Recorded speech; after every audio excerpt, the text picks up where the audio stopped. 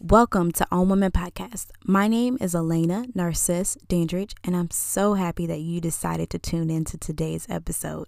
Today, I'm sharing an old clip from a speaking engagement that I had 5 years ago, talking about the plans that we have for our lives versus the plans that God has for our lives. Many of you know that I made a huge transition in my life earlier this year by moving to Chicago. And since that move, I've been truly hearing God speak to me. It has required a great deal of trust and faith in God that the decisions that He's allowing me to make are the right ones. And while I don't know exactly how things are going to work out or what direction God is taking me in, I have to have total faith in understanding that my plans are not God's plans and that the plans of God will always prevail. And what God had set in stone for me will always be what's going to happen in my life. And that's a hard thing to be able to give up, control of what we think our life will be like and what God really has planned and intended for us. So if you will, just listen to this clip. It's like 5 minutes. I just thought somebody else might be able to be helped from this, but hopefully I'll be back sometime early next year with new episodes. Just really fired up. But in the meantime, I hope this episode holds you over until then. Your plans are not God's plans. And that's what I had to realize. 10 months ago, I had a lot of plans for my life. I had everything mapped out. I was like, 2016, I'm going to graduate in May. I'm going to go intern in D.C. At the end of this year. I had everything mapped out. And I had included my mother in all these plans that I had. But on December the 12th, God took her home with Him. And from that day, I've been trying to figure out, God, what am I going to do now? What am I going to do in my life now? Because something unexpectedly came up in my life. And I wasn't really prepared for it. I was really depressed when my mom died. And I remember the day after she died, I was in bed until about 1 o'clock, and I started hearing people come over after church, bringing different dishes, telling us how sad they were about our loss. And it took everything out of me to get up that morning. And I remember praying to God. I was like, God, just give me the strength in order to make it to this day. And that had been my prayer each and every day. When it turned into weeks, I was praying the same prayer. God, give me more strength than I had days before. Give me more strength than I had weeks before. And when it became months, I said, God, give me more strength than I had days, weeks, and months ago.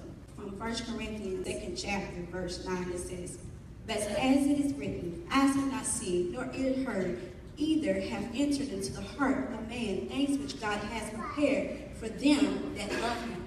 And that is so true, because I didn't know what God had in store for me for this year. I had gotten an internship 5 days before my mom died.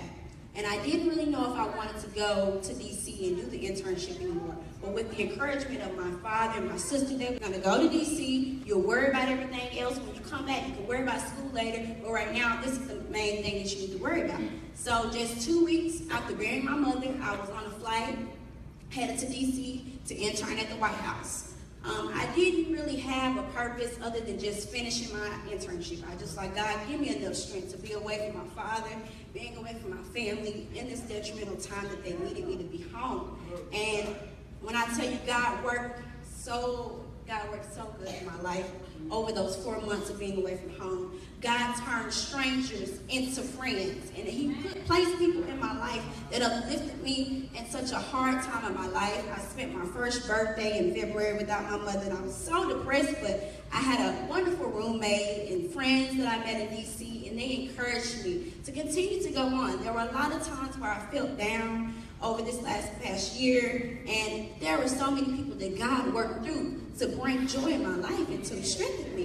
And that's why I was telling anybody else that, look at me, I'm only 22 years old. I got a lot more to live for. I got a lot more to do, but I felt like losing my mom, I had no purpose. I felt like I had no reason. And a lot of you are going through things, whether it's breast cancer or you've been through it, you're going through something else, your children not acting right, your marriage, you got addictions and different things going in your life. Let me tell you something. God is able. Yes. To anybody who's going through a sickness, let me tell you, that medicine isn't keeping you. If God isn't keeping you, you won't be here. And I'm telling you something else. That college hasn't been easy, and it's so funny to me to think that I graduate on December the 12th. So look at God. December the 12th, 2015, I lost my mother, but thank God on December the 12th, 2016, I'll be graduating from college.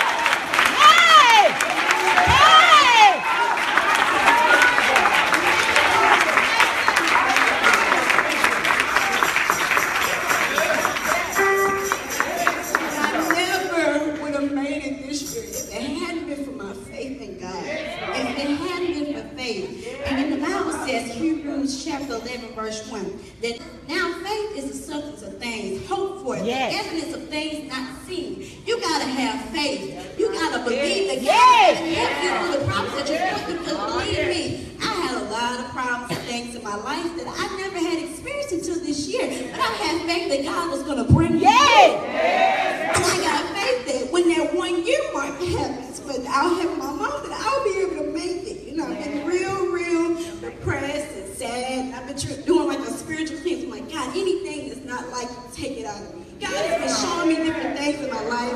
I started making Facebook videos to encourage others. And in the midst of it, I realized what a new calling might be for me. And I'm scared, you guys. I'm very afraid of what this might be. And I'm asking God, whatever it is you want me to do, whatever plans that I have that aren't according to your will and your way, Lord, take them out of my life, God. Whatever you want me to do, God, I want you to do it in my life.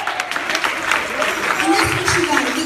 You got to put your plans down and accept the plans that God has for you. That's right now. A lot of times, we want to do things our way. Yes. Baby, come with me. I got another way. I got an easier route for you. You might be taking a long way around to get to your blessing, but God got a shortcut. I just want to encourage anybody, you know, anything you're going through, God didn't bring it to you if you can't